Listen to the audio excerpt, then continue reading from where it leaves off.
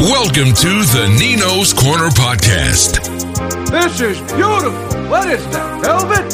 Hosted by Nick, Nino's Corner Battle. Damn right.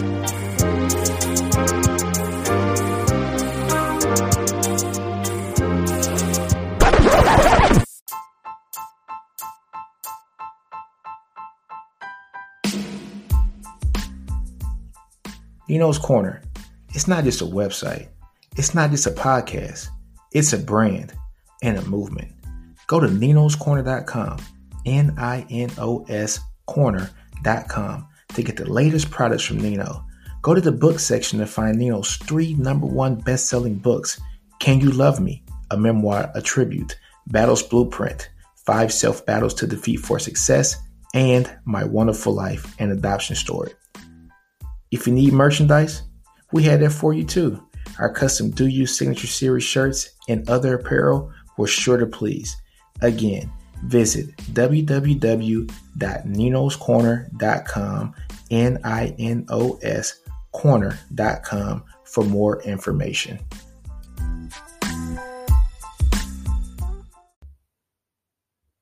What's up, peeps? Nick Battle, aka Nino's Corner, man. First off, guys, if you like what you're listening to, give me a 5-star review, 5-star comment, the likes, the whole nine on all of your streaming platforms. I'm here, Nino's Corner podcast, man. I just got trademark, man. So Nino's Corner is a trademark. So it's going to be a big TM by that Nino's Corner. But, man, appreciate you guys for listening. But today, guys, we're going to talk about Texas versus Iowa State. And I'm not going to really get into the analytics of this game, guys, because I think we all know what's going to happen, post this game. I think we understand that we're going to have a new coach next season. And we'll get to that in the second part of this episode on who the coach might be. But Tom Herman pretty much sealed his fate at Texas. You can tell from that Monday press conference that he knows he's done. They asked him plenty of questions. Have you talked to CDC, which is Chris Del Conte, who is the AD for Texas? And he said he's talked to him numerous times or a couple of times over the weekend. And in those conversations, they talked about beating Kansas State. So what does that tell you? It doesn't tell you that he got the confidence that he needed, the backing that he needed from Chris Del Conte to basically say, you're going to be our coach next year. Tom Herman knew. He knew that he had to win out, go to a Big 12 championship game, and possibly win the game just to keep his job this year. This team has underperformed. It's underperformed severely over the last, 2 years? And his first year also, but we'll give him credit for the first year. It's a transition year, but that second year he wins 10 games, albeit it's the 10 games plus the bowl game. So he ends up going, 10-4 that year. He beats Georgia in the game in the Sugar Bowl, which is an amazing win. And I thought the program was set for greater heights. The next year he ends up going 8-5, which is not what Texas fans signed up for when you have a coach. And 7-5 in the regular season, 8-5 with the bowl game. This year it looks like Texas is 5-3 now. We're 5-3. So it looks like we had a potential to go 7-3. Which when you look, it's not that bad. But guess what? 7-3 is going to get him fired here because this was a year. This was a down year in the Big 12. You have a senior quarterback who's coming back, 4th year starting, in Sam Ehlinger, who should probably be the best quarterback in the conference if the coaching was there, if the players were developed the way that they're supposed to be developed. However, this team has been stagnant. They've been making the same mistakes for 4 years. These are things that, as a fan, if I can call the mistake that's about to happen, there's a problem. If I can call it from my seat, pretty sure the coach on the opposing sideline can call the same play or the same mistake that's about to happen. And we had that happen too many times here at the University of Texas. And I'm a proud graduate, guys, so I feel a little emotional when I talk about this stuff, But in saying that, guys, I will talk a little bit about the analytics. If I'm not mistaken, guys, Iowa State, they had an NCN for their offense, so a Nino's Corner number, for their offense. So NCN offense of 56 or something like that. The NCAA average, guys, is 40. I think Texas had a 44, so both teams were above average. Iowa State was just the better team that day when it came to the offensive side of the ball, especially when it mattered. Okay, the Texas defense didn't play poorly at all, but their NCN defense was just above 30 points, like 31 points. The NCAA average is 45 for a defense side, of the ball. Iowa State's, I think, was around 48, 49, somewhere around there. But I don't care about the analytics of this game right now. This game basically sealed the fate for Tom Herman that he won't be back here next year. We saw it up and down on that Monday press conference. That's another reason why this podcast is a little bit late, because I wanted to hear that press conference, guys. I wanted to hear it. I also had family in for the holidays, so I had to be a good host, right? But it was just a horrible weekend to see. The same mistakes have been made throughout this whole season. And let me go ahead and list them for you. Sam was good when he needed to be in the first and second and third quarters. Usually Sam pulls it out in the fourth quarter. He's usually like money in the fourth quarter, but he's just so inconsistent. It's been like this for the last 3 or 4 games. I don't know if he's injured or what, if the play calling is not there, but Sam has to be great for this team to win. He was not great. He was not great, especially in the second half. Cade Brewer, that fake punt that was a pass to Cade Brewer, like what were they doing that for? Was it just to give him some shine because it was senior day? I have no idea, but Cade Brewer should not be the starting tight end. Starting tight end should be Jared Wiley, and I think we all know that. Jared Wiley, big, tall, rangy tight end, played quarterback at Temple High School down in Central Texas, comes down to Texas, and they move him to tight end. He needs to be the starting tight end. Way more productive, way more efficient and effective when it comes to catching the ball. So I'm going to actually do a segment on the NCN number for the running backs and the wide receivers probably next week. And you guys will be very surprised at who rose to the top. But talking about wide receivers that rise to the top, we have not, as Texas, we have not replaced the production of Devin Duvernay. And I thought that was going to be something that could have been done with pieces, right? And I thought that maybe Jake Smith, maybe Jordan Whittington could step in and not just one person fill the void of Devin Duvernay, because Devin Duvernay primarily had the second or third best receiving season of anybody in this school's illustrious history. Now, what I did think is Jordan Whittington, Jake Smith could fill in that gap. Maybe they both get around 500 yards receiving apiece, 4 or 5 touchdowns apiece, so you got your 1,000 yards there from the slot position. Maybe that happens still, but who knows? But it hasn't been as productive as it should be. What I did like from the previous game was Brennan Eagles. He had a game like probably his best game ever, in a Texas uniform, and I don't understand why Texas did not do this more often with him throughout his whole career. Brennan Eagles had the potential to be. And I'm not kidding, guys. I know people are going to look at me funny when I say this, but he had Roy Williams' capability when it comes to catching the ball. He can make all the spectacular catches, the one-handed catches. If he's covered, just throw it to him. He's going to go get it. But Texas never utilized that. And maybe it might be something with Brennan Eagles. It might be something with the play calling that was being done, at Texas through these 3 years of his career at Texas. Now, what I do want to talk about is Tom Herman, right? So sad because I wanted to see him do well. He's a Texas ex. I think he got his grad degree from Texas. Nobody wants to see their coach do bad, right? Everybody wants to see their team do well. And for teams to do well, that means your coach has to do well, right? No matter what you think about the person. But one thing that rubbed me the wrong way with Tom Herman, he hired all his homeboys from Houston to come coach at Texas. Now, nothing against Houston. Different monster coming to Texas. You can't be a coach at Texas. You need to be a CEO. So that means you need to hire the right offensive coordinators, position coaches, the whole nine. They has to be set in stone perfect. First day when you get in. That was something that Mack Brown was able to do masterfully.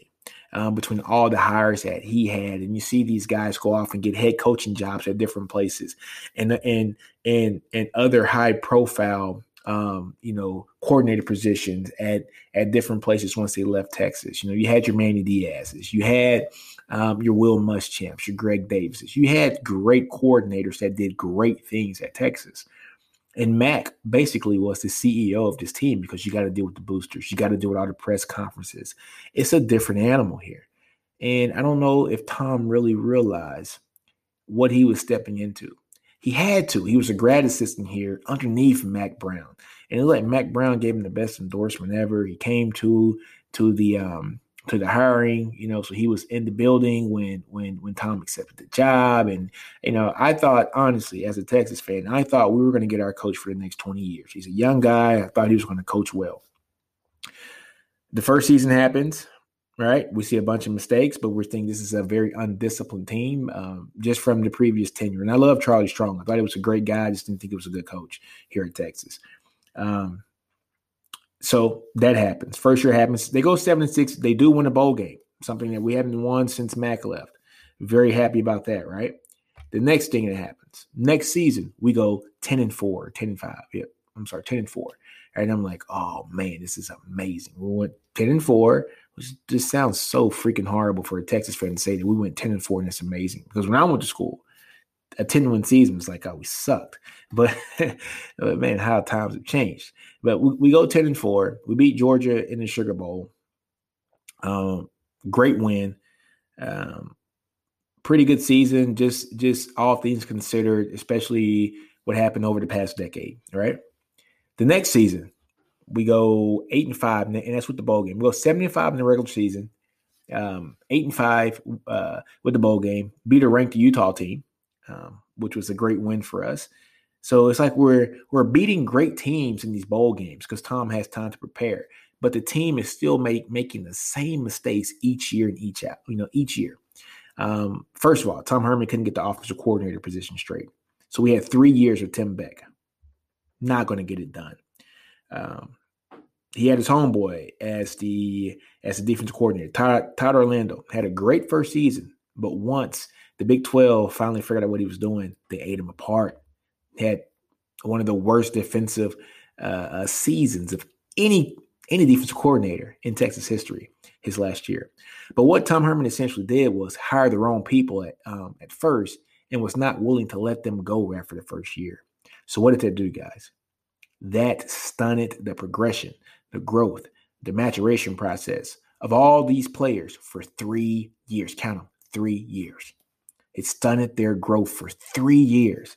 So if a player signed on to play with Tom Herman his first year, Tom Herman's first year coaching, or a guy who redshirted his first year when Charlie Strong was here and was a redshirt freshman Herman's first year, that means that the guy who signed with Herman 3 years, 75% of his career has been a career with inadequate coaching, inadequate player progression, not making players better. You had 75% of your career was that. You have basically stunted this guy's growth when it comes to actually being an NFL prospect. And what does this say about this guys? Because we had guys that should have gotten drafted if they were in a better scheme, if they were coached right, if they were coached and lifted right, and were in the right program to highlight their skill set in the right schemes. We have a bunch of guys that go undrafted that make rosters. Why is that? Because we're not developing players. So we have all this hidden talent at Texas because the players aren't being developed. And that was 75% of a kid's career who signed on with Tom Herman when he first got to Texas. If he signed on the dotted line when Herman was his first year as a coach, 75% of that kid's career has not been developed properly. It's crazy, right? So that's why you got a guy like Malcolm Roach who can go to the Saints and be a starter, undrafted. Went to Texas, undrafted, played in the wrong position, right? They had him playing middle linebacker. He's a defensive tackle, guys, or a defensive end. And, he can play all over the line, whether it's the defensive end, defensive tackle. But we had him playing middle linebacker at Maryland, guys. I was there. I was at the game in D.C. at FedEx Field. We had Malcolm Roach playing middle linebacker. Think about that for a minute. We had him all out of place. He goes to the Saints. He's an undrafted free agent for the Saints, and he started some games for the Saints in the regular season. Think about that for a minute. Poona Ford, big Poona Ford, talking about a really good player. His growth was stunted since Charlie was there, and then he had I think his last year was with Herman. But this guy, not being developed the way he should have been, but goes in from Pro Football Focus, if not mistaken, during Poona Ford's rookie year. He was an undrafted free agent with Seattle. So I think Pro Football Focus had him as like the number one rookie defensive lineman for like 3 or 4 weeks, like straight. It's undeveloped talent. Undeveloped talent. You know what I'm saying? Holden Hill wasn't drafted. There's some other issues with that, but still goes on and does great things. Chris Boyd, 6th-round pick. He's not a 6th-round, 7th-round talent. He's starting for the Minnesota Vikings right now at defensive back, at cornerback. Undeveloped talent. And that's been the story of Texas. Lil Jordan Humphrey goes for the draft a year earlier than expected, doesn't get drafted, makes a roster. Undeveloped talent. That's what Tom Herman has been doing because of the wrong roster moves initially. Now, he tried to correct things. He tried to do right by Texas. He fires pretty much 70% of his staff, right? 7 out of 10 of his coordinators get fired, and he brings in a Chris Ash on the defense side of the ball, who's been a savior. If Chris Ash wasn't on this team this year and we had Todd Orlando, we would be getting blown out. Hands down. Thank God for Chris Ash. Tim Beck was not the right hire. He brings in Mike Yurcich. He's the offensive coordinator for Ohio State. He was the OC for Oklahoma State prior to that for a few years. I don't even know if he's the right hire. But the defense side of the ball has been great. But he overhauled so much of his offense. And, when you have to start overhauling a majority of your offense, it lets you know that you've done something wrong. But what Tom Herman has done in these 4 years he's been here, which is coming to an end, and I think we all know that, is that he has not developed his players as need be. He's made the wrong hires, and was too stubborn to realize that and make those changes immediately. And what else has Tom Herman done? I didn't like some of his antics in the Missouri game, the Drew Lock thing. That was, come on, man, you're the head coach of Texas. We don't do that. A little class goes a long way. I'm used to Mac. I don't think I would ever see Dabo Swinney doing it on the sidelines. I don't think I would ever see Nick Saban doing it on the sidelines. I don't think I would ever see, an Urban Meyer. Okay, we'll talk about that. We'll talk about that on the other end. But I don't think you would see some of these top-tier coaches. Hell, you wouldn't see Jimbo Fisher doing it on the sidelines. But what we did see was Tom Herman mocking a college kid. Mocking a college kid who does his little dance. He does his thing, and you're mocking him during your first year at head coach. I thought that was horrible. A couple of the instances to, flipping the, like basically giving the bird to the cameras on the signing day last year. I know it's supposed to be a joke, but hey, when you're the coach, all eyes are on you. When you're a leader, all eyes are on you. You should know that. There's a bunch of things that he just didn't do right. And, as much as I want to see him succeed, because I want to see my team succeed, I want to see Texas succeed, it's time for a parting of ways. But guys, let's go to the other side, and we're going to talk about the potential coaching candidates and who we think might be some good hires. All right. All right, guys, and we're back, and we are going to talk about some potential candidates that could fill Tom Herman's position once he is let go at the end of the season. And it should be coming pretty quick. So I'm thinking, guys, there are 3 individuals that I think we're all kind of thinking could get this job. Now, the number one guy, and I think everybody knows who the number one guy is. It looks like the UT brass is all behind Urban Meyer. I think it'd be an amazing hire if you just want to win. Everybody talks about the baggage that comes with Urban Meyer. Look, there's baggage for everybody. I understand. It's college football. It is what it is. We all know the conference that he came from 2 conferences ago. They play by a different set of rules. It is what it is.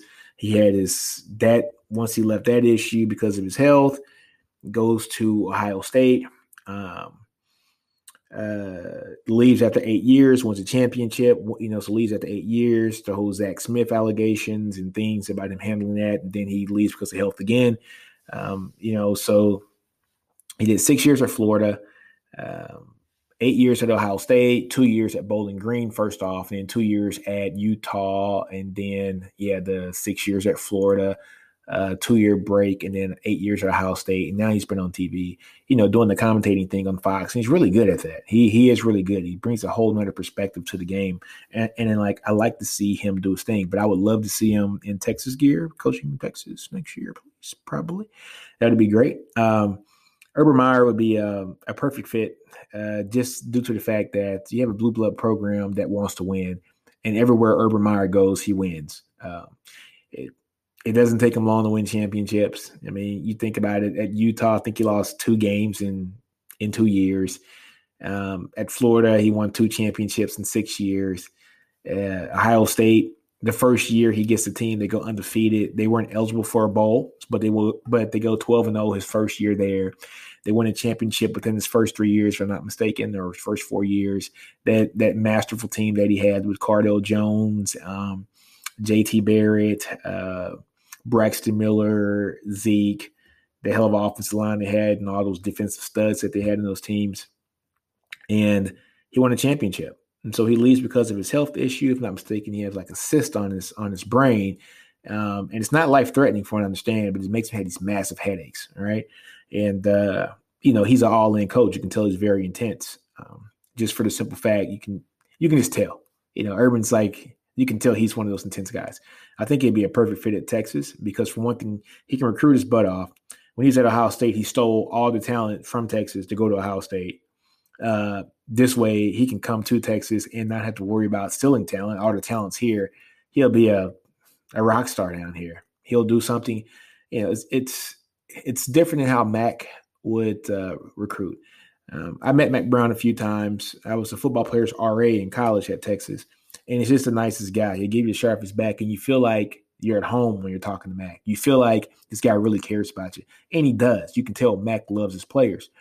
And he just made you feel at home. There have been numerous stories that some of my friends who were actually recruited by Mac will tell me about how he handled their recruitment, and they just couldn't say no to him because he was that much of a great guy, a man, a God-fearing man. People loved him. Parents loved him.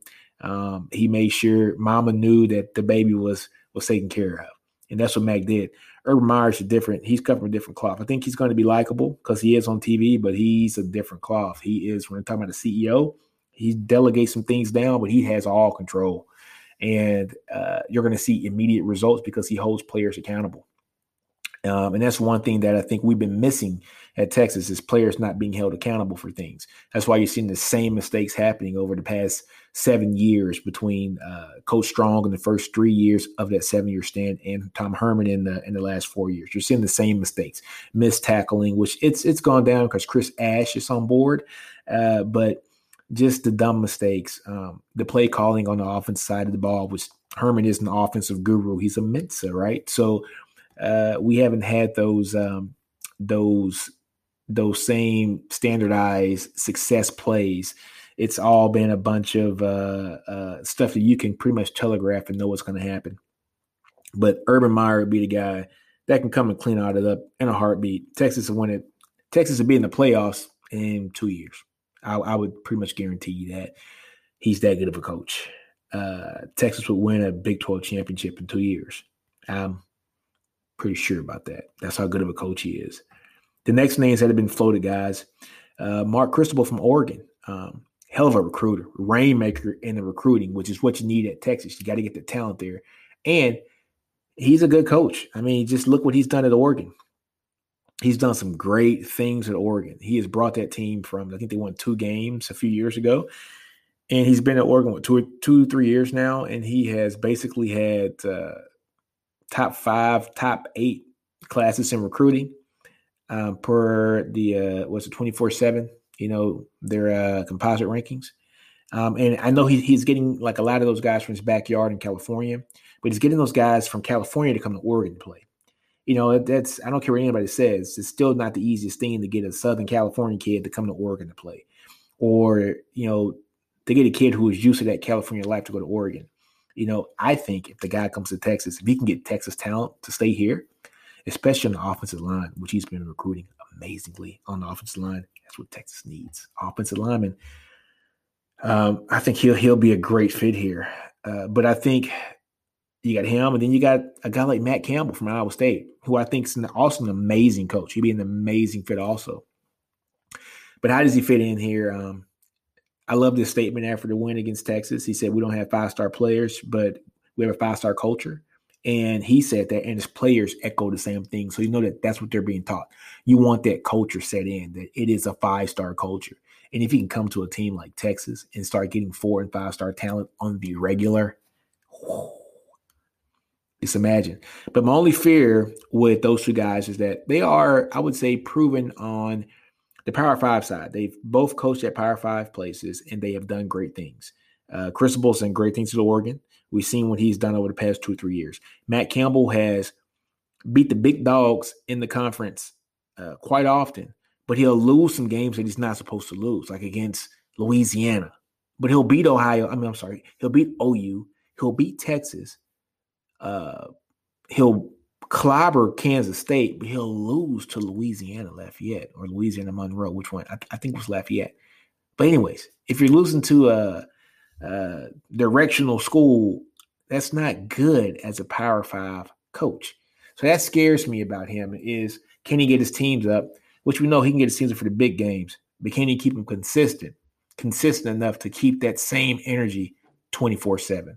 So that's my fear with Matt Campbell. I think we all know, though, the slam dunk is Urban Meyer. That's what Texas fans want. There have been a lot of numbers floated around. 5 years, $60 million, so $12 million a year over 5 years. I've also seen a figure, 10 years, $100 million.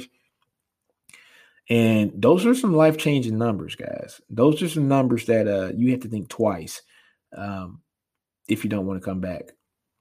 But one thing about Urban Meyer that I think we all know that he's going to come back and coach eventually, and I think it is going to be at Texas, guys. Not because I know anything. This is just a hunch for me. Guys who leave the game when they're on top.